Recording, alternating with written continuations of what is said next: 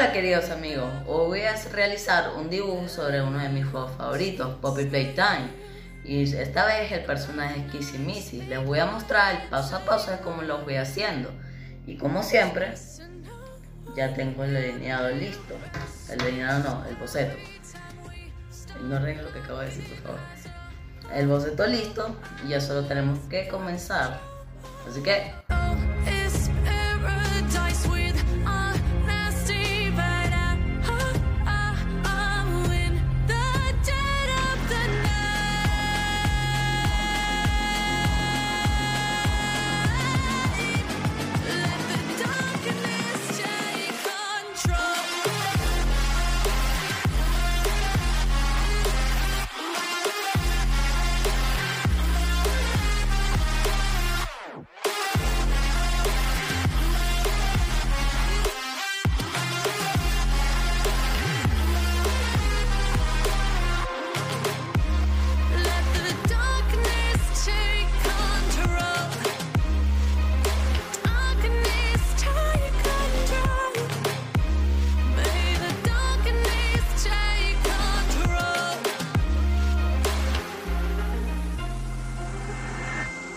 Take me in the smoke, breathe me in and let me go.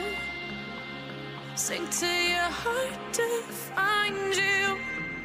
Open up your eyes till you're blinded by the lies, so you can see what you do. Restless every time we start locking as a lost control.